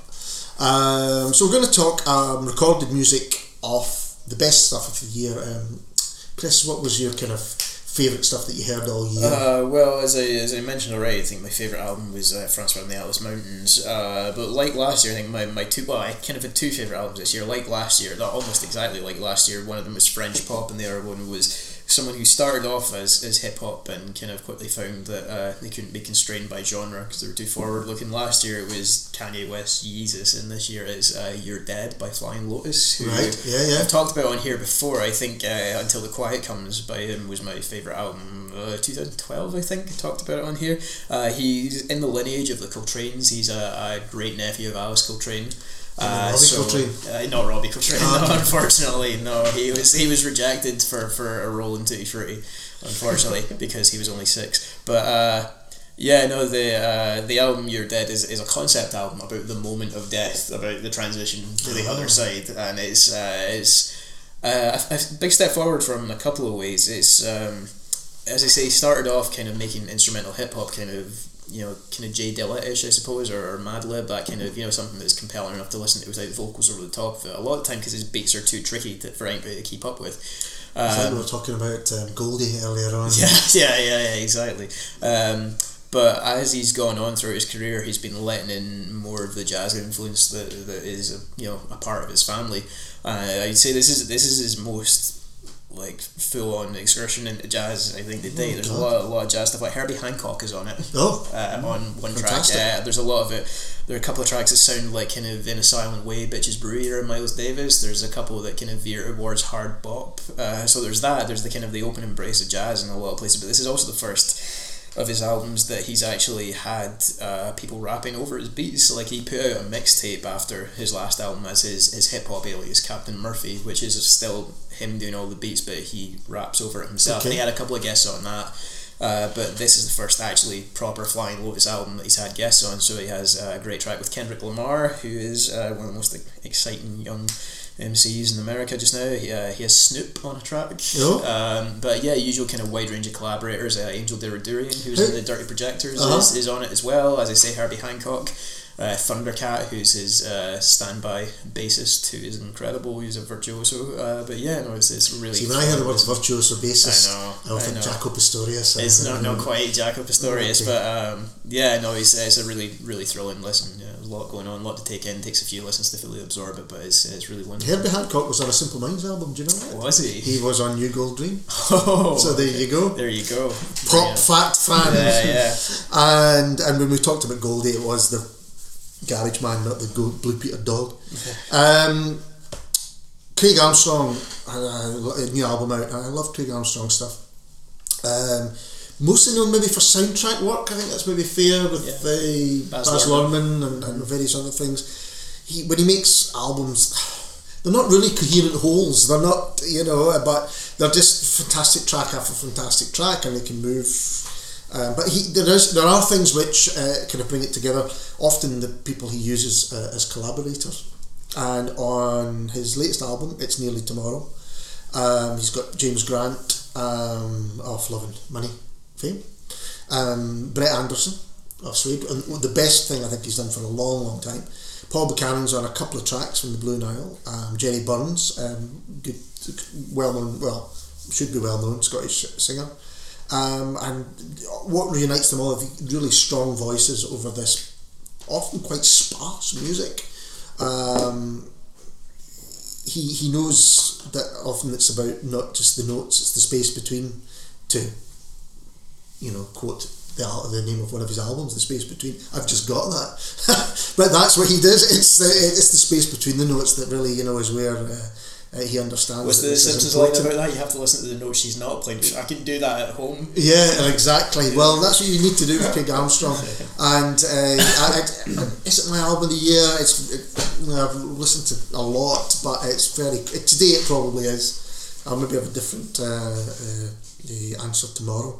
I really enjoyed the Vaseline's album. I enjoyed the Vaseline's album. It's not in my top 10 or anything, but I think it was a very strong kind of comeback from it. It felt like another comeback from it. I almost felt like one description I read of it was that like Sex with an X, their proper comeback album, which is their second album in how many years was that? Was that 21 years after their first album came out? Dum Dum came out in 89, and I think Sex with an X came out in 2010, and it was okay, but it was not without its embarrassing moments. But this one felt like they were a bit in the spirit of they were the much Vaselines more in the groove of early Vaselines, and I think the one, as I say, one description I read of it was that it felt like it felt like it could have come out in like say 94ish if like they'd been signed to a major label after Dum Dum came out and it stayed together and had been given the budget to have higher production values and radio friendly hooks and stuff like that, and I think there's really good stuff on it. It does feel much more in the spirit of early Vaselines than Sex with an X did necessarily. Another album which I thought was fantastic, which is one that kind of Ian recommended to me, was the amazing Snakeheads Amphetamine Ballads, which is kind of what they were. I mean, you've played with these guys, haven't you? Yeah. Yeah. It was a while ago, but these guys were intense. But it was proper. It was like watching. They mean it, man. Yeah, they do, and it was like a fully formed, I don't know, experience. Do you know what I mean? Yeah. But it didn't come off as an act either. It was proper, I suppose, is the only way I could put it. Yeah, real tension to the music and a sort of real anger and viciousness. We were talking about Jack O'Connell and Starred Up. There's a sense that actually things could go very wrong. Coiled Spring, yeah, absolutely. And any minute this could go from being a gig to being something completely different altogether. Yeah, but absolutely fantastic, and I really feel like sort of real serious, genuine, rock and roll band. You know what I mean? And I think they got that on the record as well, which is very difficult to do. It's one thing doing it live, but I think to get it down on recorded is very difficult. I really enjoyed Honeyblood's album, Honeyblood. I thought it was a kind of nod to Tallulah Gosh, early Primal Scream, even the Vaselines, that kind of thing. wasn't perfect. It was a little bit rough around the edges. It probably could have been a bit rougher around the edges. But were you aware of their work? I never heard the album, but I've seen them live a couple of times. I think I saw them open for the Twilight Sad around about this time last year. But yeah, no, it's definitely a sound that appeals to me. You know, that kind of late 80s, early 90s fuzz rock kind of thing is definitely in my wheelhouse, I think. So yeah, no, I'd be interested in checking. Well, let's talk about Young Fathers, because they won the big Mercury Prize. In fact, they won the Mercury and the Scottish Album of the Year award for 2 different albums. Yeah, which and personally I think well deserved. I think so. I think it was a real moment, like a real I don't know if it was just something about the referendum there or something. It's a kind of general excitement about Scotland, but I think it was a really good statement on both of their parts. I think when this was the third year the Scottish Album of the Year award had run. The first 2 albums, each of them involved Aidan Moffat in some capacity, because the first went to Aidan Moffat and Bill Wells for Everything's Getting Older. The second, oh no, don't get me wrong, they're both great records. The second went to R.M. Hubbard, which had a track featuring Aidan Moffat on it. So to break with that so completely and be like, no, this can also be Scottish music. You know, a group that is one guy from Edinburgh and 2 immigrants from various parts of Africa.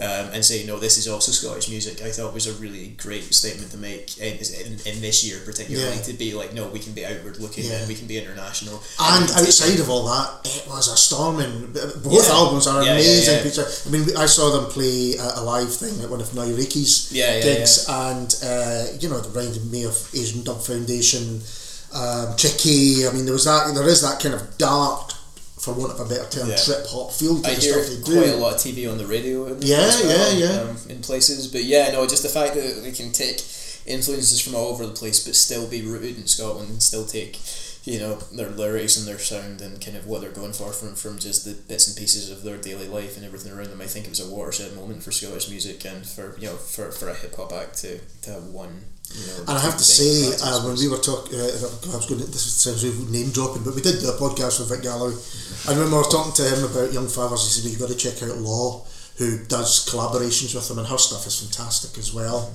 I can highly recommend it. We all talking about podcasts. We did one with Alistair Roberts up in Braemar, and he is part of the Furrow Collective, who had a fantastic kind of proper old kind of traditional folk album at our next meeting.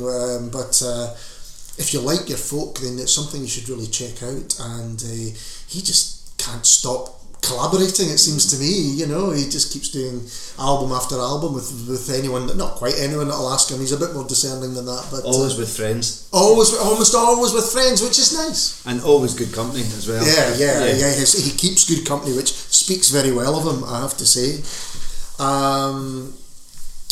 I just remembered another album which is up there with one of my albums of the year, which is the Pearl Fishers return with Open Up Your Colouring Book, and that's Davy Scott.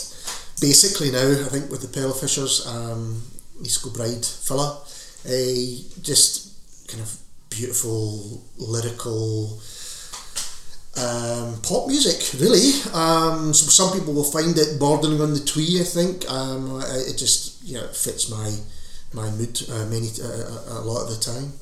What else have you been listening to? What else have I been listening to? One of the more unexpected things I think that happened for me musically this year was I've long been a fan of the work of Mark Kozelek through Red House Painters and Sun Killed Moon. I love him.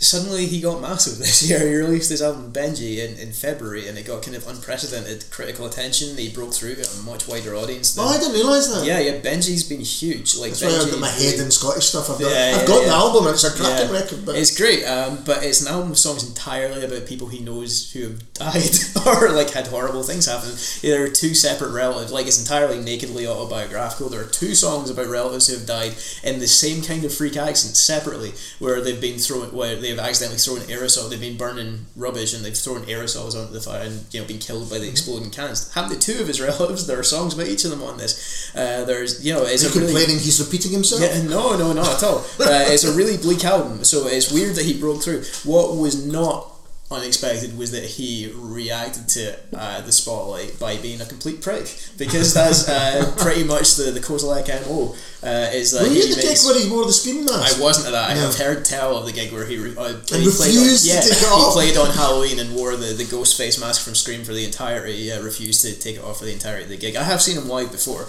He doesn't strike me as the most personable man on the planet, and so he's very good. He's one of these guys where you kind of have to separate the music from the man, because he doesn't seem like a particularly pleasant person. But if you haven't been keeping up with the various offstage dramas of Mark Kozilek this year, just Google Sun Kill Moon War on Drugs and take a trip. Maybe listen to the diss song he wrote aimed at the war on drugs with the lovely title of War on Drugs Suck My Cock, which came out this year. Oh, the lovely War on Drugs. Yeah, the lovely War on Drugs. Other than that, I think it's been one of the really interesting things for me this year about being a hip hop fan is that this is generally been marked as like the 40th anniversary of hip hop. Like Africa Bambaataa was touring this year. I saw him at the ABC a few weeks ago DJing, and the tour was the 40 years of hip hop culture tour or something like this. So hip hop's approaching middle age. You know, hip hop's now been around for a lot, like as long as rock, almost, as of our rock. As long as punk rock, as long as punk rock, yeah. So one of the things at Africa Bambaataa, there's a lot of bald spots, a lot of greying hairs, a lot of punches, a lot of Roddy Frame gig. Roddy Frame gig, yeah. But it was almost like the kind of crowd you expect to see it, like a kind of heritage rock act, like a Fleetwood Mac or something. Yeah. There were guys there who were probably hitting in their 60s who maybe had been into hip hop since 40 years ago, and.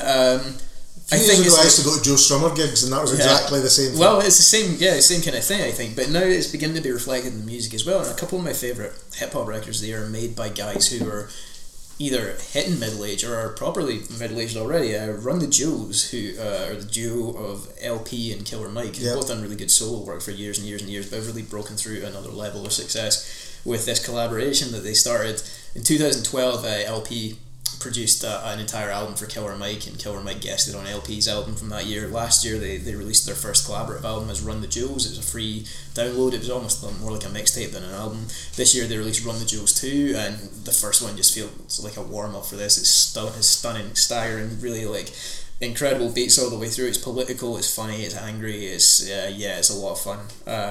But that was one of my favourite hip hop albums of the year. I also really enjoyed Madlib's album this year. Madlib, kind of, it's not too strong to call him a genius. I think he's a really kind of like hip hop savant. Just makes mostly instrumental albums, but he's so prolific that it can be kind of overwhelming a lot of the time to keep up with. A bit like Prince was in his heyday. Yeah. And when he works with a single act or a single MC, it really gives him a focus, I think. Like, he did it a couple of times a few years ago. He put out albums with Guilty Simpson and Strong Arm Steady, but this year he worked with Freddie Gibbs, and they put out an album called Pinata, which is tremendous. Just I think it's the strongest thing Madlib's done in a while. And Madlib's in his 40s now, which is, hence the middle age thing, and Gibbs is a kind of veteran as well. He's only in his early 30s, but he sounds much older. He sounds like he's been through a lot. I really enjoyed that. Other than that, I really liked Neneh Cherry's album from this year. Neneh Cherry, I agree. I thought it was great. I'm a big fan of Neneh Cherry. Was really into that. Another really strong album, The Twilight Sad, this year. St. Vincent's self-titled album, I thought was tremendous. I think she just keeps evolving and doing really interesting stuff. Again, like Francois and the Atlas Mountains, I think her touring with David Byrne has really rubbed off on her. You're seeing a lot of the way she's developing her stagecraft and the way she's integrating kind of her aesthetics into her music. I think she's one of the more interesting artists around. Yeah, absolutely. In case you think I listen to nothing but Scottish music, I really enjoying the new Brian Ferry album. I haven't heard it. No, even more. It's if you like kind of Avalonish, Roxy Music Ferry, then it's right in there. I have to say, I'm a massive fan of Brian Ferry, and I know that there's all sorts of things that come with that politically and everything. But you know what? Fuck it. I just think Ferry is brilliant. Beck's Mom and Phase, I thought was great, and it was like a follow up to the album came out in the early 2000s, like Sea Change. Yeah. It was a follow up to that, and similar vibe to it, and I love Sea Change, and this is a great. And also Jenny Lewis's album, The Voyager. Big fan of Jenny Lewis, and we spoke to Lloyd Meredith about how we both kind of like Janie Lewis, but we'd probably better not speak about that anymore. Just a few people to say that caught my attention during the year. Night Noise Team from Edinburgh, who sound to me like if air had come from Edinburgh. That's the kind of sound. There's disco, there's electronica, there's kind of unusual sounds going on there, and great song called Open Your Eyes by United Fruit, which came to my attention just recently. Joe Mango's album Transformuration, which we spoke about, which was remixes of Murmuration, and is again really worth checking out. It really works as one whole thing. It's not just a collection of tracks. Singer-songwriter called Owen Macaulay, whose album The Line I'm going to be writing out quite soon. A band called Natalie Price, who I think I described as the house band from a David Lynch movie. That's kind of how they feel. They are dark, and very well dressed, and I like that in my bands, I have to say. Emily Scott and the Fell Down Trio's Stray Lights, and the Hazy Jane's Language of Faint Theory, which I got wrong when I reviewed it, and I hope I've got it right that time. But I think as time really is cracking on, we'll just round up by talking about kind of some of the events of the year, because it was a monumental year. Oh, Ian, before we do start, your stuff of the year, musically. I think the only shout I'll throw in there is for Sean Rao, and his album came out on, I think, 9th September on Anti Records. I've been a fan of the guy for a while. Went to see him at the Captain's Rest a couple of years ago when it was still a Captain's Rest, and unfortunately he's not come to play in the UK since, which I'm quite upset about, so he's not on my sort of live music check. Yeah. But it's a great album. There's kind of band stuff on the album, and there's stuff where it's just him and a guitar, and you can tell in the recording that there's just the feel of it is all very raw, and I'm quite a fan of that. And he's got this big deep voice that I think is really quite captivating, and another great album from him. And he's lyrics, voice, and the production values, full package, the whole lot. That sounds good. What was the name again? Sean Rao. There's moments of Leonard Cohen, and then there's like some really bluesy stuff, and then there's like some kind of straight up Americana folk type stuff, and really good listen. Okay, well, we will move on to kind of events of the year, and there was one thing that kind of obviously divided everyone, and went on for a while. And obviously that was still games. We each tread on each other's punchline there. Yeah, so let's talk about the referendum. I mean, it was, I mean, it kind of seems like a dream now, doesn't it? Yeah. And there's not really much we can say, because we're, look away now if you want to know the result. It kind of happened. Exactly, yeah. But how do you feel Scotland's reacted, I suppose, after the kind of no vote? Because I think it's very interesting that we seem to be, certainly in this city, you wouldn't know that it was a no vote, would you, really? Yeah. That's the feeling. I mean, apart from the obvious. Yeah.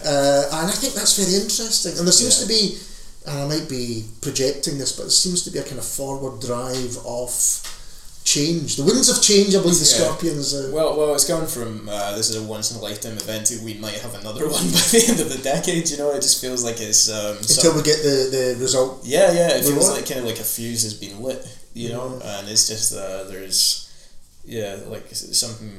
something like the genie's been let out of the bottle. I guess there's not much to say about it really, and we will move on to Still Game in a second. But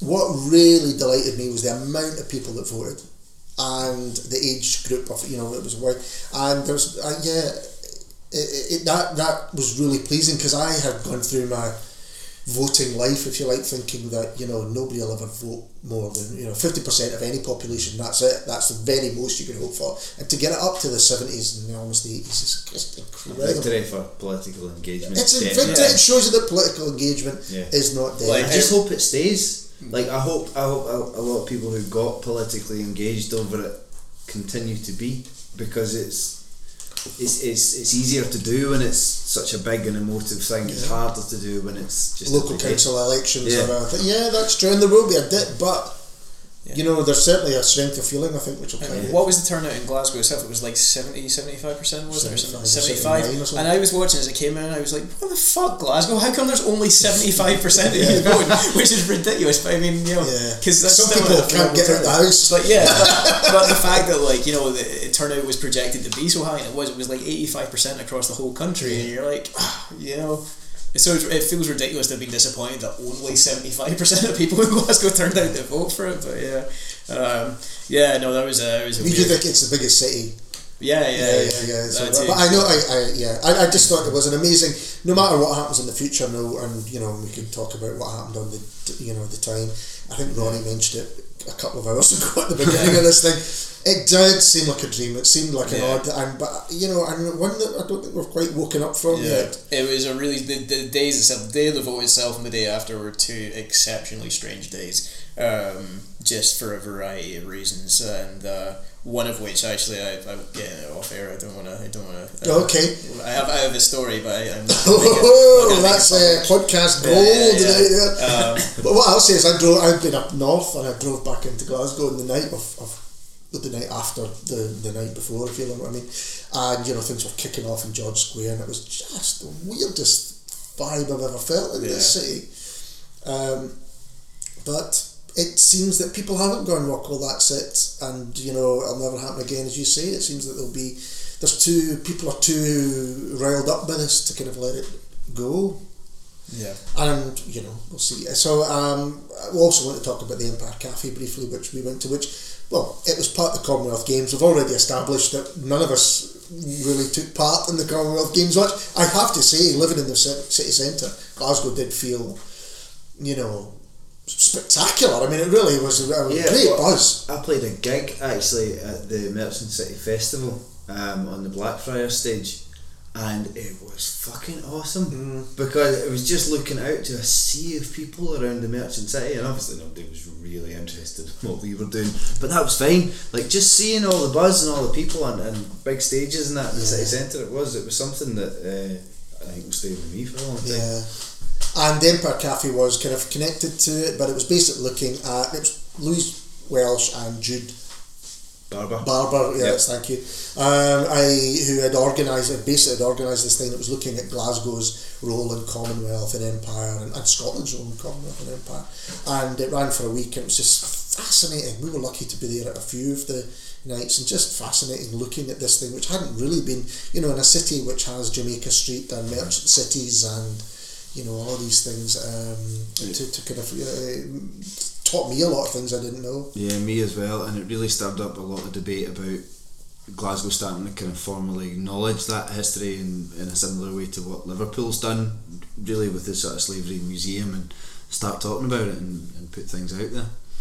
Is there anything else about the year that you want to? You went to Still Game, didn't you? I didn't go to Still Game. Did you not? I got them all tickets. You were a conscientious objector. I'm a conscientious objector. It's just I've never actually, like, I've never been like a total Still Game super fan. Like, I don't know that I've seen every episode of Still Game. You know, I like what I've seen of it, but it's never been something that I've been totally, absolutely committed to. So but my family all are. They're all big fans, you know, they talk about weird phenomena, and I'm kind of semi-joking, obviously, but for a sitcom to run at the biggest, you know, stadium in 12,000 capacity for what, 21 night, it was 37 performances, because they had matinees and stuff. So, you know, and sell them all out, I believe, is quite astonishing. It's unheard of. And you know, this is a sitcom which outside of Scotland is barely known. Yeah. There's something, I don't know what it is, I have no idea what it is, but there was something about that show. I don't know whether it was nostalgia or, you know, getting into things that people have been brought up with, but it was quite incredible. And, you know, I ended up going because someone got me a ticket, and you know, it wasn't brilliant by any means, but it almost didn't matter. It was almost this communal, like, we all know the gags and we all know the. Yeah, I've not heard anyone say it was brilliant. Yeah. Like, most people who have been to see it that I've spoke to have said, yeah, it was alright, or it was a bit of a disappointment. Yeah. But still, the scale of it. I mean, you know, it was like it was bigger than Prince turning up, which is. Yeah. I have nothing to say about that. I just think it's there's something in that. I don't quite know what it is, but it's a strange situation. Also opened the day after the referendum. That's right. That's it. Well, that was my initial gag before you. I'm sorry. It's okay. It's late in the evening. We've been doing this for a long time. I think we'll just kind of sum up there and finish off. So we have been doing it for a long time, 50 episodes. 50 episodes, yeah. Oh God, it feels like it. Yeah. Chris, thanks again for coming and doing this, and all the previous ones that you thank you. Cheers, Ian. Cheers. And 50. And here's to the next lot, yeah. Well, you know, we've got some interesting people lined up in the new year, which we can't tell you about yet. But thanks to all the podcast guests and I suppose our occasional partners over the first 50, like Empire Cafe, SLS, Cargo Publishing, Product Magazine, Dear Scotland. You know, we've kind of done stuff with all of these people. And thanks to folk for listening, because, you know, it would just be us sitting around the table, which would be quite sad, really.